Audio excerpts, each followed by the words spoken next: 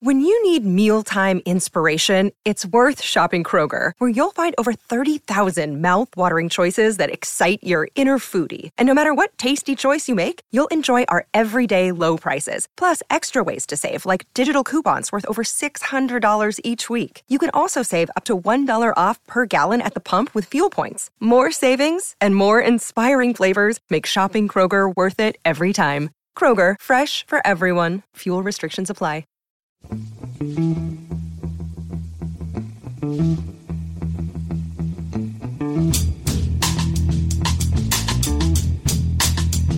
Hello and welcome to The Price of Football, the pod that follows the money behind the beautiful game.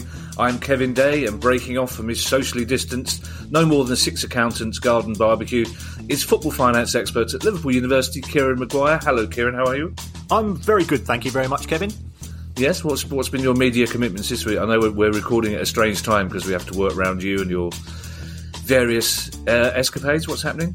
I'm doing somebody in Russia. No, I shouldn't say that, actually. I'm doing a university in Russia tomorrow. Oh. I did New York on Monday, and I'm doing something called 5-year plan, which I think is more Croydon based. As well. It is more Croydon-based, yes. I didn't. When are you doing that? Tomorrow? I need to check, but they've asked me to talk about the Palace accounts. Oh, good. Okay, yeah, we've got Jeff Thomas coming on as well, so that'd be nice. You can meet cool. Palace hero remotely. So you were in New York just before the riot started, so if anything happens in Russia, we'll know there's a factor going on there. Well done. I'll look out on TV for thousands of women in Barcelona shirts in the streets of Moscow rioting. Anyway, so it's Thursday today, so it's a news pod, as we say. And coming up, we have a chat with Brian Caldwell, who's Chief Executive of Shrewsbury Town. I say we. Brian wanted to talk to the organ grinder, not the monkey, as they all do. But before that, Kieran, we have several stories from outside the Premier League, quite big stories. The biggest being that the Championship is coming back on the 20th of June, but some clubs are not happy, I think it's safe to say. QPR are, and I quote, appalled. Are they appalled for financial reasons or for health and safety reasons? I think there's a combination of football and non-football related issues here. The QPR chief executive, Lee Hoos, said that they were given 40 minutes notice of coming back on the date. And he said that this is driven by the fact that the EFL are desperate to get the season finished and the playoffs by the 31st of July. His view is that there's not enough time for full contact training before that takes place. It's ignoring the clubs, but also it's ignoring the doctors. You know, the doctors at individual clubs. They've not been consulted in this. So he's not happy. Gary Sweet, who was a guest on our show previously, he seems to think that it's coming back too quickly. And also, Barnsley are continuing to be very vehement in their protests.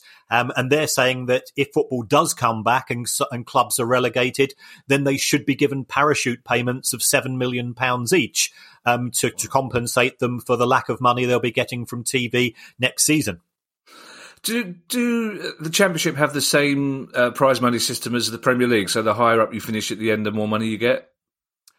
No, not to the same extent. There's effectively around about £7 million per club, which is split evenly. If you are chosen by Sky for a match, you get between 80 and £120,000, depending on whether it's a Tuesday night match, a Friday night match, a Saturday lunchtime match. So the home clubs get a bit of money, but that's peanuts compared to the Premier League. And if you're the away team that are chosen, you get 10 grand. And that's why we see the likes of Leeds United being very angry about the way that the EFL TV deal works, because Leeds, as we know, are sort of box office as far as the Championship are concerned. And they say they're not being rewarded appropriately for it. And presumably there are no plans to show every game, someone free to air, as in the Premier League. I don't think there'll be anything on a free-to-air basis. That's certainly not been discussed as yet. Sky do have a contract to show quite a few fixtures. I suspect that the EFL might offer them a few more in order to minimise any rebate that Sky might be claiming. But in the EFL, they do have something called iFollow, which is effectively a subscription service. And if season ticket holders aren't taking the rebates which are offered to them, this could be one way of ensuring that they get to see every match. Clearly, if the club does have season ticket fans, then they will have their communication details, their email address, and they could perhaps send them a link to the iFollow service for free. And also it'd be a way of showcasing the nature of the beast in terms of how these matches are broadcast. But it's one camera and one commentator, no pundits. It's very much a pared down service that you get with iFollow at present.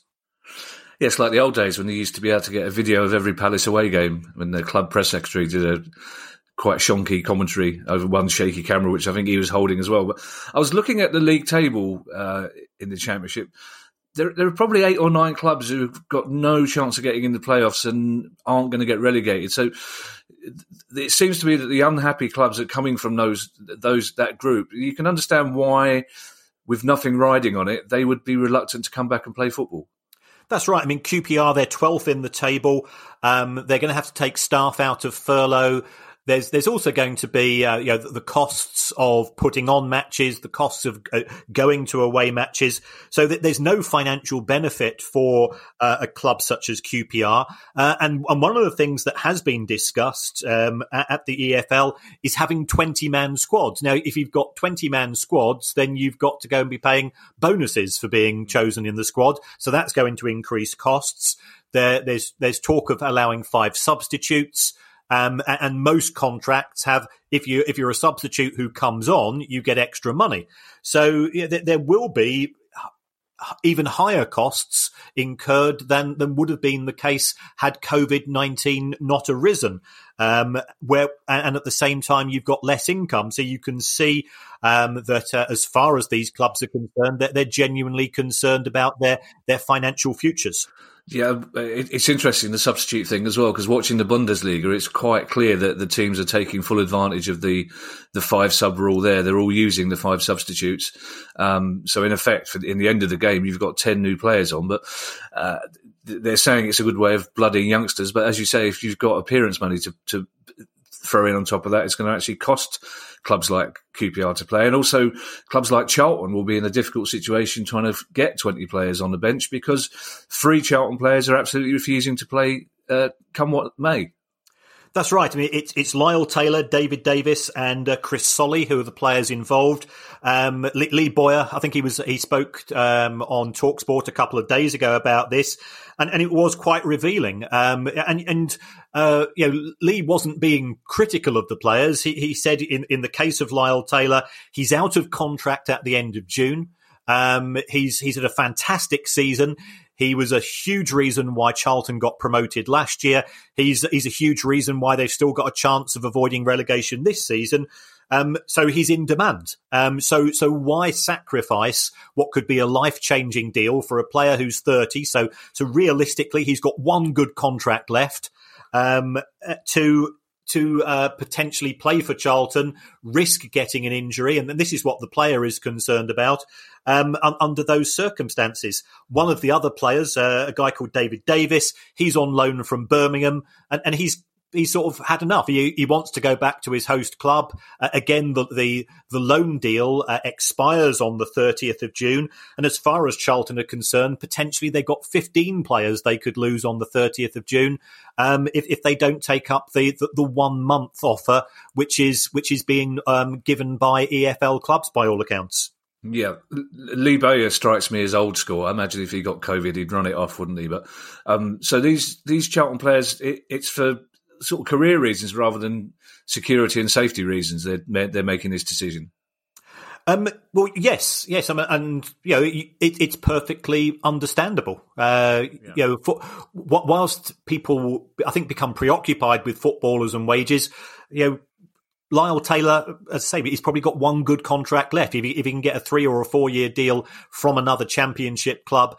Charlton have just come up from League One, remember, and Lyle Taylor was, he originally came from AFC Wimbledon, so therefore he wouldn't have been on big money there. He would have been on a League One contract at Charlton, which presumably had a promotion bonus linked to it, but Charlton won't be paying certainly the average wages in the Championship, so he's made a decision, and he says, well, I do want to play, but at the back of my mind, every time I go in for a tackle, I'm risking not getting a decent contract from clearly a host of clubs who are interested in signing him for next season and beyond. Yeah, I'm going to pause here briefly, Kieran, to make a quick apology to you and the listeners. If you can hear a strange buzzing sound in the background, it's rather odd. My little workroom come office has a fridge in it, obviously a beer fridge, but it packed up about a year ago. For some reason, it's decided to start working again. It's completely out of the blue. It's just decided to switch itself on. I was at a funeral yesterday, so now I'm worried it was my uncle trying to get in touch with me by turning the beer fridge on that wasn't working. But I thought I'd better explain. Also, it's slightly less sinister than the buzzing sounds we can hear in the background at your house occasionally, Kieran. But let's move north of the border. It's been nothing but bad news when we've spoken about Scottish football recently, unfortunately, from Gordon Strachan's comments to virtual civil war earlier in the season about whether the season should finish. But some better news this week for Scottish football with some talk about new investment. Yes. I mean, this has been semi-organised by Anne Budge, who is sort of the chief executive at Hearts. And she's managed to find a philanthropist who's willing to put money into the game and potentially help those clubs, especially in the lower leagues of Scottish football, survive until we have some form of proper resumption. So this guy is called James Anderson. He's been a big supporter of the arts in Edinburgh. So you're a big fan of Edinburgh. The Baroness, yeah. That's where she comes from, actually. So we love the city as well. And Hearts as a football club, they have relied on donations. They got £3.25 million in 2019 from various people gifting them money to cope to help towards wages and expansion of the ground and things of that nature. So it does appear very positive. Our friend Neil Doncaster, I believe that he has had conversations with James Anderson. I think he's hoping to get some sort of deal finalised. The cynics are saying, well, hold on.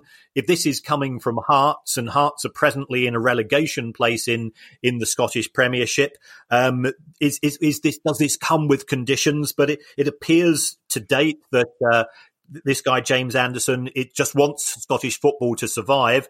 So it is unconditional. It's certainly the noises that are coming out so far.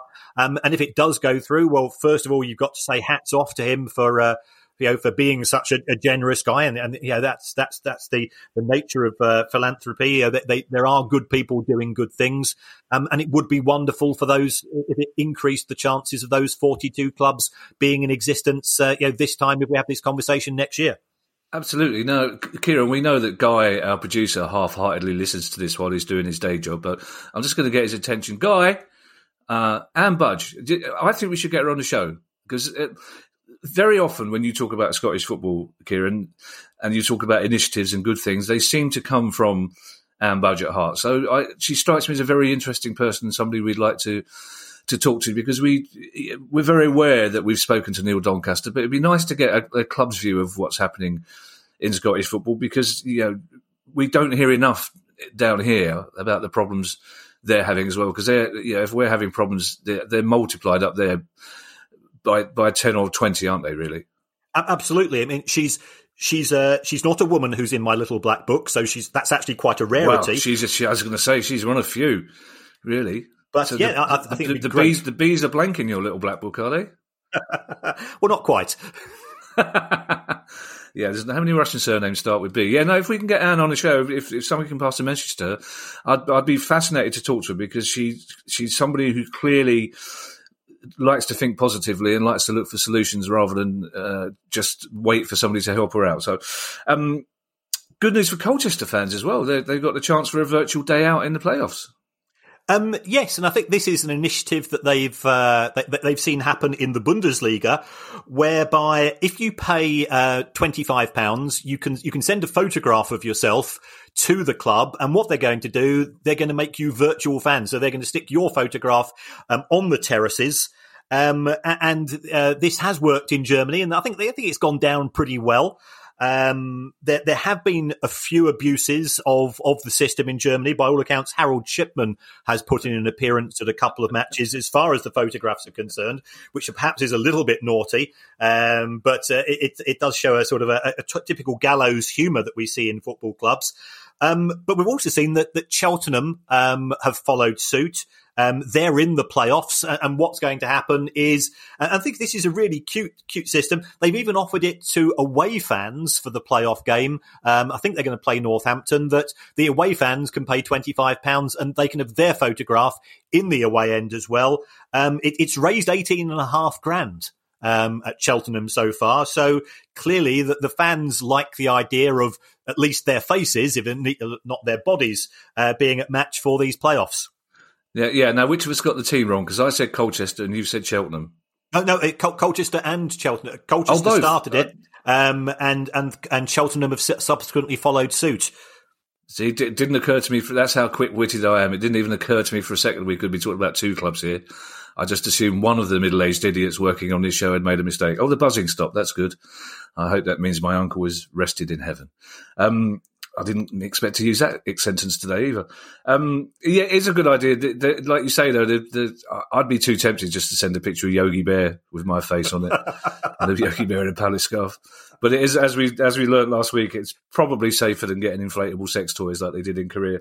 Now, we're talking to the chairman of Shrewsbury later on, but the chairman of Wycombe isn't particularly happy. He's told 15 members of the non-playing staff at Wycombe Wanderers that they need to look for alternative employment when the furlough ends on the 31st of October, and they've cancelled all loan deals. Yes, so this guy is Rob Kuhig. He only bought the club in February, and I did have a chat with people who are at the Wycombe Trust. Say, why are you selling out to a private individual? He's a solicitor, he's an American, and so on. And they said, well, this is something, again, a show perhaps we ought to have in depth at some point in terms of fan ownership. We couldn't physically support the club financially anymore. It was in danger of going bust. So Rob came in February, and his fear that if they do return to playing, Wycombe are presently losing £350,000 a month. He's looking at a potential COVID-19 cost of £2.5 million. So he's had to get rid of 15 non-playing staff who are on furlough, or rather say to them, at present, the club pays the remaining 20%. So up to the end of May, the government under the grant scheme pays 80% of salary, and the club pays the 20% top up. From the 1st of June onwards, the club doesn't have the money to pay the top up, and realistically, he can't guarantee them a job when furloughing ends. So he said, look, I'm going to have to suggest that you carry on by trying to find yourself alternative employment, because the numbers don't stack up. And if it's happening at Wycombe, it's got to be happening at a lot of other clubs as well.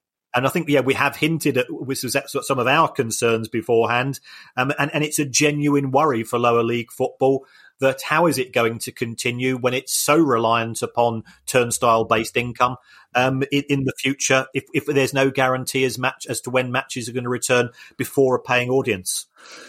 You're absolutely right about fans' trust, supporters' trust. I think we probably do need to have a special pod on this subject, because it strikes me that quite often when we talk about them, they are just a holding solution. The fans take over the club and wait for somebody who can properly afford it to run the club, rather than actually being able to take the clubs forward and develop it. So I think that's something we should probably look at and compare and contrast a few of the supporters' trusts out there, because there are quite a few in the lower leagues, aren't there now? There are. I mean, Exeter have one, and they've done pretty well. In Scotland, it seems to be more successful. If you take a look at the likes of Motherwell, and I think Partick are effectively going to go that way, thanks to the legacy of the fan who'd won the lottery and then subsequently sadly passed away.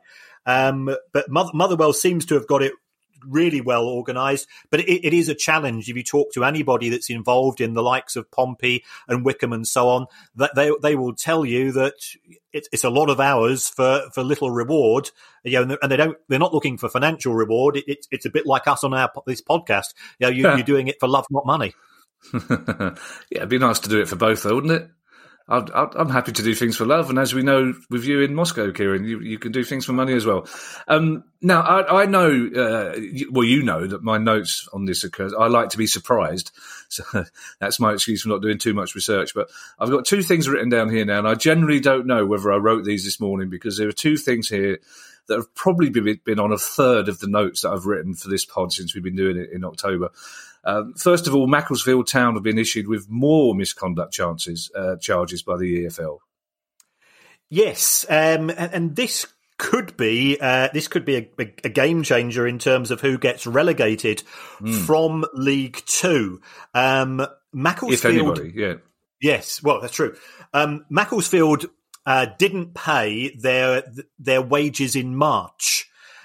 So therefore, the EFL have charged them with financial misconduct. March was the sixth time this season that they failed to pay wages. By all accounts, they have just paid the May wages, so that they're now up to date. So if this charge goes ahead, Macclesfield are presently 3 points ahead of Stevenage, but they do have a better goal difference. So depending upon how the sitting of the panel operates, and the extent of the penalty, if it's more than 3 points, then they drop into the relegation zone. And the cynic in me says, well, that gets rid of a problem for the EFL and creates a problem for the National League. Because Macclesfield's record in terms of tardiness when it comes to wage paying is been absolutely disgraceful over the course of the last couple of years. And the EFL, they've given them 2 points deductions.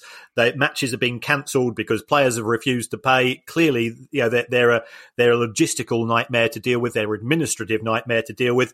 But still, we are talking about a football club which has fans, which employs people, and so on. So it could be that Macclesfield will be relegated on the basis of 3 lawyers, which doesn't fit easily with me as a football fan. I'm struggling to find words that won't get bleeped out, to be perfectly honest. The EFL would be helped out of a Stevenage-shaped hole as well, because they're making loud noises about potential legal action if they go down without actually playing any football. The thing with Macclesfield, and the same as other clubs, and I don't know how you get around this, but it's the club owner that should be sanctioned. Surely they can find a way that doesn't punish the club and the fans for the misdemeanours of this man who, since he first came, he's barely been set foot in the town, let alone the club, and has run the club into the ground. And yet, as you say, it doesn't matter that there's only 3,000 regular Macclesfield fans. To them, it's everything, and it's just they shouldn't be punished for one. Anyway, I'm sure you agree with me, don't you? Absolutely, yeah. Yeah. And the second sentence, which I've been saying every second pod since we started, strange goings on at Bolton Wanderers. Yes. Over the course of the last couple of days, there's been a couple of mortgages appearing for a company called FVWL Limited, which stands for Football Ventures Whites Limited, who are Bolton's new owners. Right. So they bought Bolton Wanderers from the administrators last year. And then these documents appeared. Now, I managed to have a quick conversation with a guy called Mark Isles. Mark is the Bolton Wanderers local newspaper, the Bolton News. Yeah. He's their main guy when it comes to reporting on the club. And as you know, I've had dealings with Mark. We both used to appear with alarming regularity in the chairman's notes. Because anything that was critical of the club, he used to go and start by giving a load of snide comments about the pair of us, or anybody else that was critical. So that was Ken Anderson, who is high on my list of football owner scumbags. I think he's only just behind Steve Dale, and that's saying something. So the the administrators came in, they ran Bolton, and the new owners, Football Ventures, took over. But by all accounts, they've not paid the full sums due to the administrators. And so therefore the administrators have effectively said, well, we're not entirely happy. We're not entirely comfortable where things lie. So we're going to take out a mortgage on the outstanding debts, which are due to us. But the club has come out with a statement this morning to say, well, this is just paperwork which has been delayed. It's all in the normal course of business. So that could very well be the case. The club are saying that all payments are up to date. And again, Mark confirmed that. But clearly the administrators are taking the view that if things don't go right, we need some form of recourse.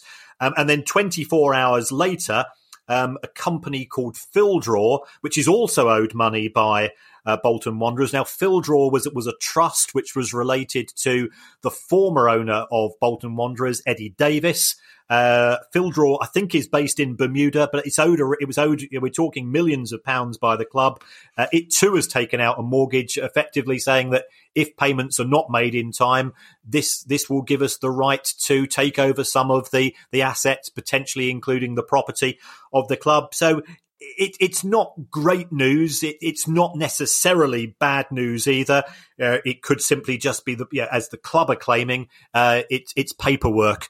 But Bolton Wanderers fans have been through too many heartaches and too many sort of 5 to midnight moments over the course of the last couple of years to be welcoming this with open arms.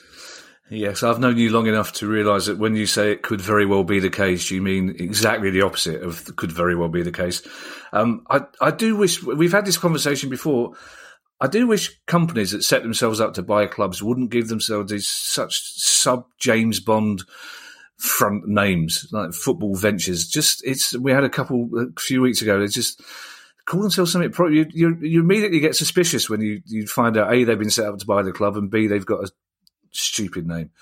Anyway, but neither of us in a very good mood today, are we? I've got a post-funeral hangover. You haven't. What's your excuse? Well, football club owners being arseholes. Oh, fair enough. And scumbags. Yeah. And scumbags, yeah. Yeah. With basically the reason this pod exists, so we shouldn't get too humpty with them.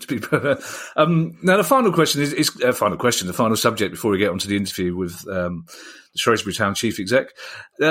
We've spoken a lot about season ticket refunds and people choosing to give them back to the club or academy or foundation or whatever. Darlington fans have been doing a bit more than that. Darlington fans have been putting their hands in their pockets. This is a good story, isn't it? Yeah, this is a really good news story. And I remember going to Darlington for my 35th birthday. Which the Baroness, surely. Not with the Baroness, no. Not many people can claim that, but we lost 2-0 that day, so it wasn't a good trip. Darlington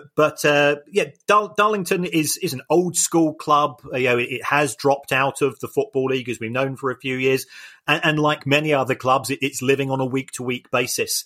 But what they've done is they've set up something called the Boost the Budget campaign, and they set that up during May, and they've raised £131,000, which is an amazing achievement. And I think this does show just how much football clubs mean to individual fans. And I went on to the sort of the crowdfunding page that was set up, and some people have just been sending in £1, or they're going to commit themselves to £1 a month. But it's not the amount; it's the fact that they've done it and they want to feel part of Darlington and Darlington's part of them is really good. But what I did like is the club are going to give a series of different rewards, which some are going to be drawn out of effectively out of a hat each month. So there are going to be fan experiences.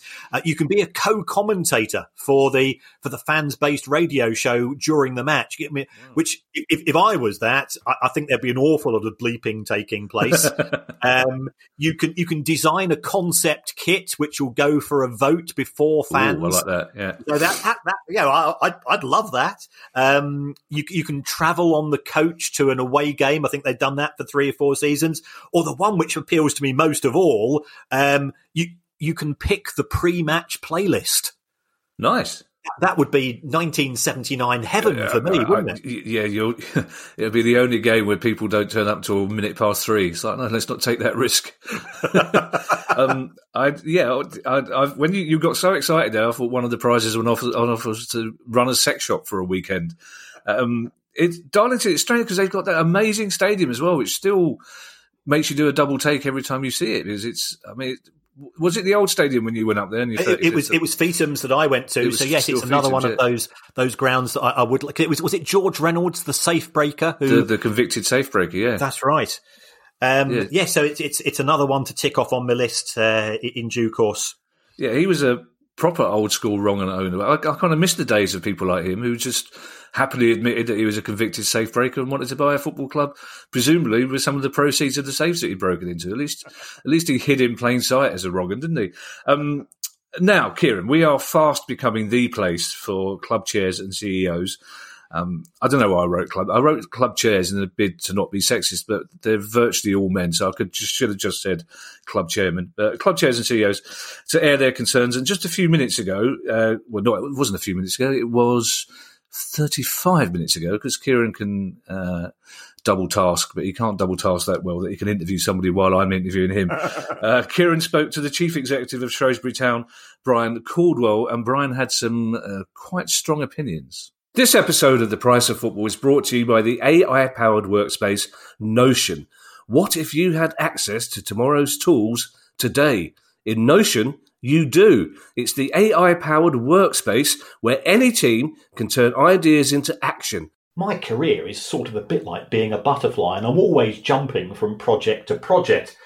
So therefore, Notion helps me from summarising meetings notes and automatically generating action items to getting answers to any question in seconds. If you can think it, you can make it. And Notion is for everyone, whether you're a Fortune 500 company or a freelance football finance lecturer. You can try Notion for free when you go to notion.com/priceoffootball. That's all lowercase letters, notion.com/priceoffootball, and start turning ideas into action. That's notion.com/priceoffootball. Hi, I'm Steve Lamack, and every week I'm joined by Music Ally's Head of Insight, Stuart Dredge, on The Price of Music, the weekly podcast all about the money behind the music industry. In each episode, we discuss the very latest goings-on in the music business and dig into the finances behind the big stories. So whether you're a music lover who just wants to know more about what really goes on in the industry, or you're an aspiring musician, manager or label owner who wants some inside knowledge on how Spotify's financial model really works, or what the future holds for independent live music venues, this is a show for you. Subscribe to The Price of Music in your podcast app now. See you soon.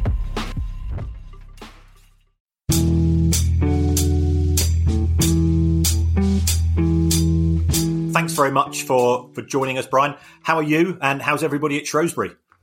I'm good, thanks. Thanks for having me on today, Kieran. No, everybody's well. Just trying to navigate our way through the issues that we're all facing as football clubs just now, and kind of getting used to working from home, if I'm honest, as well, which is, I don't mind it because I can still operate as normal, but it's difficult times and challenging times for all football clubs, and not just football clubs, but all businesses, I think, just now, getting through this COVID situation we're in. Absolutely. And has anybody at the club, has anybody contracted COVID, or have you been free of this horrible disease to date? We have had one member of staff that tested positive for it at one point, and we've had a few of the players as well who have shown symptoms, but and obviously at the early stages, because on a weekly basis all the clubs are having to, it was bi-weekly at first and now it's just weekly, we have to report to the EFL of any players with symptoms and any players that are self-isolating and how many players are available as well. So we've been keeping track on all the players, but unfortunately just now we've got nobody with any symptoms or anybody carrying anything, so hopefully it's a clean bill of health as far as I'm aware just now. That's great. And in terms of training, are the players training by themselves at home, or have they started to come back in any way, shape or form? No, they're all training from home just now. It's almost like a closed season. I think the players are treating it that way, trying to stay fit over this period when there's been no games, which is obviously increasingly difficult for them because a lot of them are keen to get back and train as quickly as possible. But we've furloughed all our players and most of the football staff as well. In fact, a lot of the club staff too, just to get some of the grant back, which kind of helps us get through this difficult period. So the players are all just doing their own thing just now, just training from home or whatever. And obviously the weather's been good too. A lot of them are going out cycling and doing long runs, etc., just to try and tick over until, well, when we know what's going to happen with this 2019-2020 season, and then obviously the start of 2020-2021 season after that. That's understandable, right? And so, is it right that there's a vote now taking place on the 8th of June? And certainly from an outsider's perspective, reading sort of what's happening in the media, there's not a universal opinion as to how things are going to go forwards. So what's Shrewsbury's position? I mean, you're 16th in the table. Realistically, the playoffs seem unlikely. Relegation's unlikely as well. What's your viewpoint as how the season should finish? I mean, I've been quite clear on this, and we put an open letter to all our supporters a couple of weeks ago just to try and explain everything and just show some transparency. We feel first and foremost that bringing players and staff back from a health point of view isn't necessarily correct at this time. I don't feel comfortable, and we don't feel comfortable as employers. We have duty of care as an employer to look after our staff. People say to me, but it's just football players, they're all fit. It's very unlikely for them to contract the virus. But I think we also have to be aware that, there might be our backroom staff there who might have underlying health issues. We might have, older people working. I mean, our assistant manager, for example, is 65, Graham Barrow. Bringing them back into an environment when there's an element of risk, it doesn't sit comfortably with me. And then if we did have to play the games, we would obviously need some kind of stewarding operation to ensure that it was a sterile area and no supporters were getting in, etc. So we would then need an element of stewards there, and obviously I'd then need to take people back, bring staff back as well. And you just don't know who's got underlying health issues, and so I've not been comfortable at all with the health side of it first and foremost, which I think sometimes in life health comes before anything else. That's been the most important thing for me. Secondly, it would be financial suicide for us to start restarting the season. And I know it's probably easy for me to say because we're in that kind of mid-table area whereby, there's not a lot to play for over the last 10 games. Hopefully we were safe where we were, etc. But when you take the cost of, if we had to bring players back to play these remaining 10 games, then there's the loss of the furlough money. And I know it's been disputed by certain people about how much it's actually going to cost. But when you actually work out the furlough money for players coming back to train for 4 or 5 weeks and then play the games for 4 or 5 weeks, from our point of view, I worked out it was roughly about £230,000 straight away. On top of that, you've got the testing costs of £140,000, taking you to £370,000. And then you've got some match costs, etc., which when you start and add that up, we've still got Sunderland away to play. We've also got Southend away as two examples of, looking at that, we would probably need to take 3 coaches to transport all the players and staff so that we're still social distancing, which has obviously got a cost. They would need single rooms in hotels. So you start and add that up. I've put it out openly that you're probably looking at a £500,000 loss with little or no income coming in to cover those costs. So for clubs at League One and League Two level, I can totally understand why, we're all, most of us, if you like, are, as I see it, are feeling that, why should we suddenly spend £500,000 at a time when we've not got any income coming in, and to spend that kind of sums of money, which a lot of clubs don't have at this time. And that seems a very logical thing to say, because I was looking at the comments from the Wickham owner. They've got players out of contract, they've got players on loan. Clearly, Lee Boyer has also been talking to TalkSport with regards to some of his players being reluctant to play beyond the 30th of June. Is that something which has been potentially discussed with players?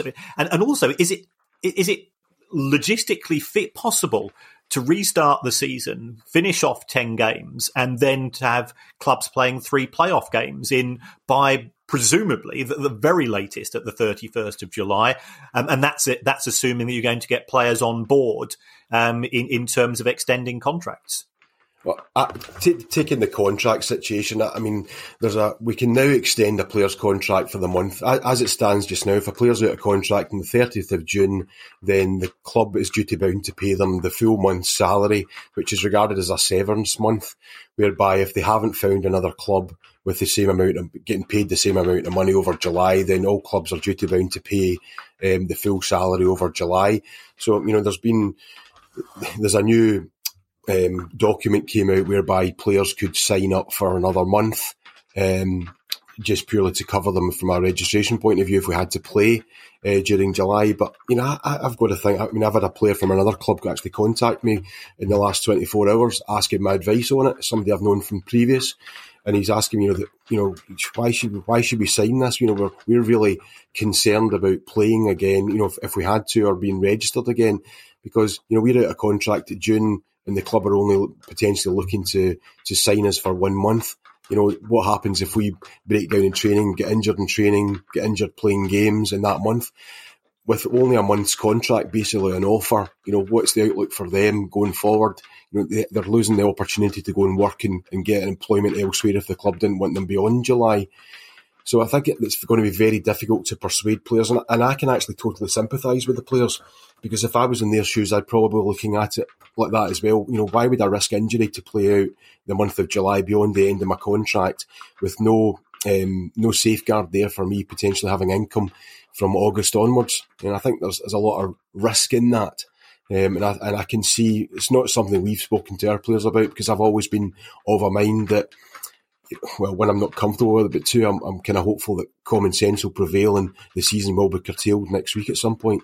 There'll be obviously a vote on Monday for the change in the regulations, and then we're expecting a vote quickly after that to decide whether we curtail the league, especially in League One, which seems to be, I would say, mixed, but it's probably, from what I'm understanding, most clubs are keen to curtail the league season.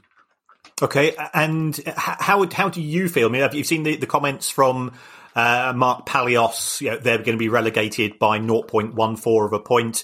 Do you think there should be promotion and relegation on the basis of points per game, or is that a separate issue? It's a very difficult one, and what we have to always remember, we're in unprecedented waters here. It's unprecedented circumstances we're in. How do we deal with that? I spoke to Mark at the weekend about his proposal, and I understand, if anybody we should be sympathetic towards in the current, curtailment process, it's Tranmere Rovers, because Tranmere are 3 points behind. We're on a really good run before the COVID hit. And I think all clubs have got a lot of sympathy for Tranmere. The difficulty then is just trying to get something that fits within the rules that actually suits a lot of clubs. And at the end of the day, everybody's going to vote for self-interest. I get that. We all make decisions based on what's best for our football club, which we all should do. But I think everybody has sympathy for Mark, but I think it's very difficult to come up with something whereby it's going to suit everybody. My initial feeling was that perhaps we should promote teams don't have any playoffs and don't have any relegation. But obviously the issue with that is that the potential for the Premiership could then say, well, if you're not having relegation in certain leagues, it opens up an avenue for no relegation from the Premier League, and then the knock-on effect throughout. But there's no ideal scenario out of this. It's and perhaps if I was in Mark's situation, I'd be fighting the same way he is, which we can totally understand. And having spoken to a number of clubs in League One over the last week or so, I think everybody's very sympathetic to the Tranmere viewpoint. The points per game or weighted points per game, listen, there's no ideal scenario. Mark did a paper which was, if you looked at the probability of, the margin of error, shall we say, with points per game, over 3 years. But then then there was a university did a study with far more data and proved that actually, what Mark has put forward potentially wasn't accurate because they used far more data. Listen, it's a very difficult circumstance, and unfortunately, whether there's always going to be winners and losers in football, and sometimes there's the unlucky ones, and we all genuinely do feel for the Tranmere situation, because it's very difficult for them, and it must be very frustrating for them too. Absolutely. I mean, if the vote is that play does continue, how will that impact upon you? Because there's been talk about 20-man squads. There's been talk about 5 substitutions, and then you've got the health issues of it's not good to have effectively a curtailed pre-season or whatever we're going to call it, and to come back and to expect players to play 10 games in 5 weeks. Is that realistic, or is it just simply a case of, as you said before, we're in uncharted territory and therefore we've just got to go with it? Yeah, I'm hoping that we don't have to play again. I think the general feeling is that from clubs that we probably won't in League One. It's going to be difficult. I mean, there's talk of potentially the season restarting at the end of September. I think now that the Championship have declared that they're going to play again, you've then got to think that all the games would be in line with them finishing this season, playoffs, etc. And then when do we restart again? Which maybe the end of September does make sense, but we've not had anything formal about when the season would restart. I think from I speak to our manager Sam Ricketts a lot about how would you work pre-season, how do you deal with it? The players already, they're talking about 3 weeks pre-season to get players up to speed to play the remaining games of this season, whether it's the Championship, Premiership or whatever. But I mean, his opinion straight away is that 3 weeks isn't enough, because they've had so many weeks off. Is it 10 weeks or whatever they've had off now? For them to get up to speed, I mean, a normal pre-season is 6 to 8 weeks.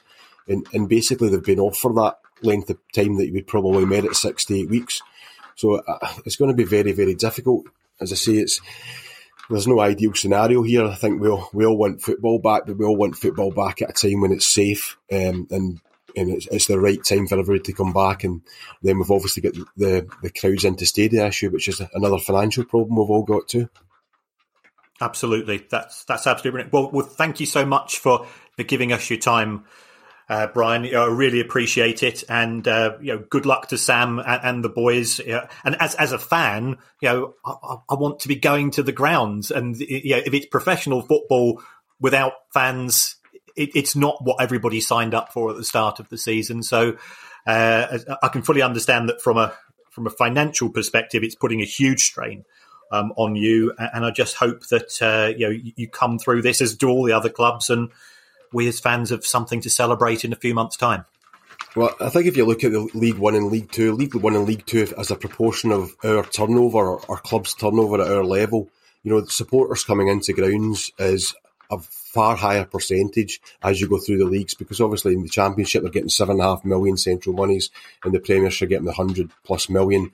So as a proportion of ticket income, it's a far smaller percentage, whereas in League One and League Two, we all need that ticket income. We need the gates, and it's not just the ticket income, it's the catering monies, it's the hospitality monies, and it's all the ancillary monies and income streams that you then get from having football matches. So as you say, the sooner we can get crowds back in, the better. There has been some studies showing that perhaps coming to football isn't actually put you at massive risk because it's an outdoor sport. So hopefully we can get through all this, get through the end of season scenario and get moving and get crowds back as quickly as we possibly can, supporting our own teams. Very much so. And I've not been to your new ground yet, so I've been to the old one on many an occasion. So it's on my tick list. So I am desperate for us all to be allowed to come back at some point soon. Always welcome, Kieran. Okay, thank you very much, Brian. I really appreciate your time. Thank you. Cheers, Kieran. Thanks.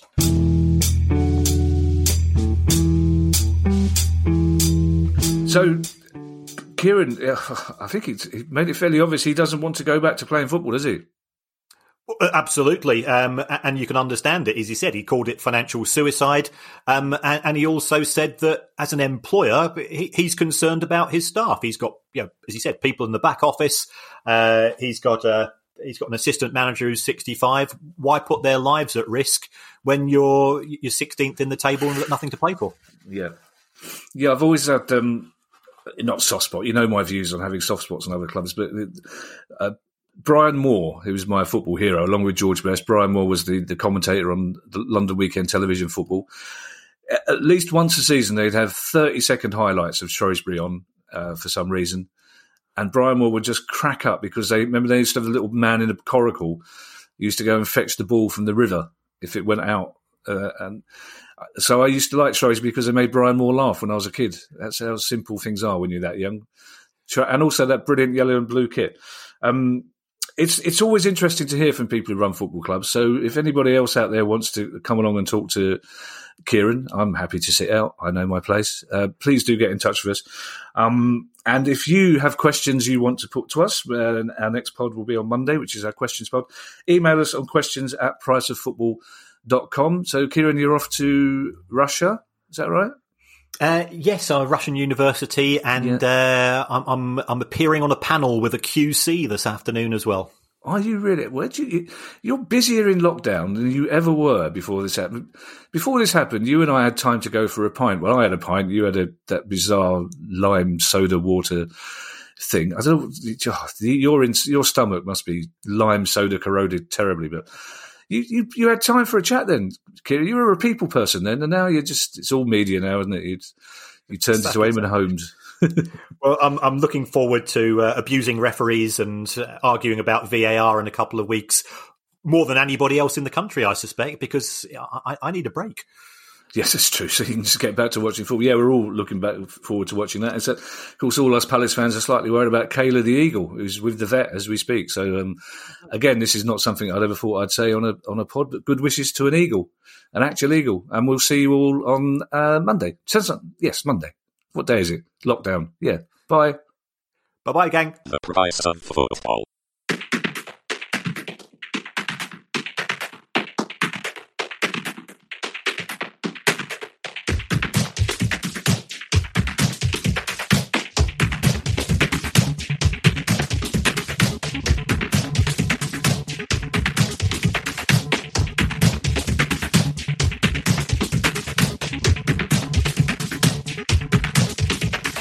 The price of football.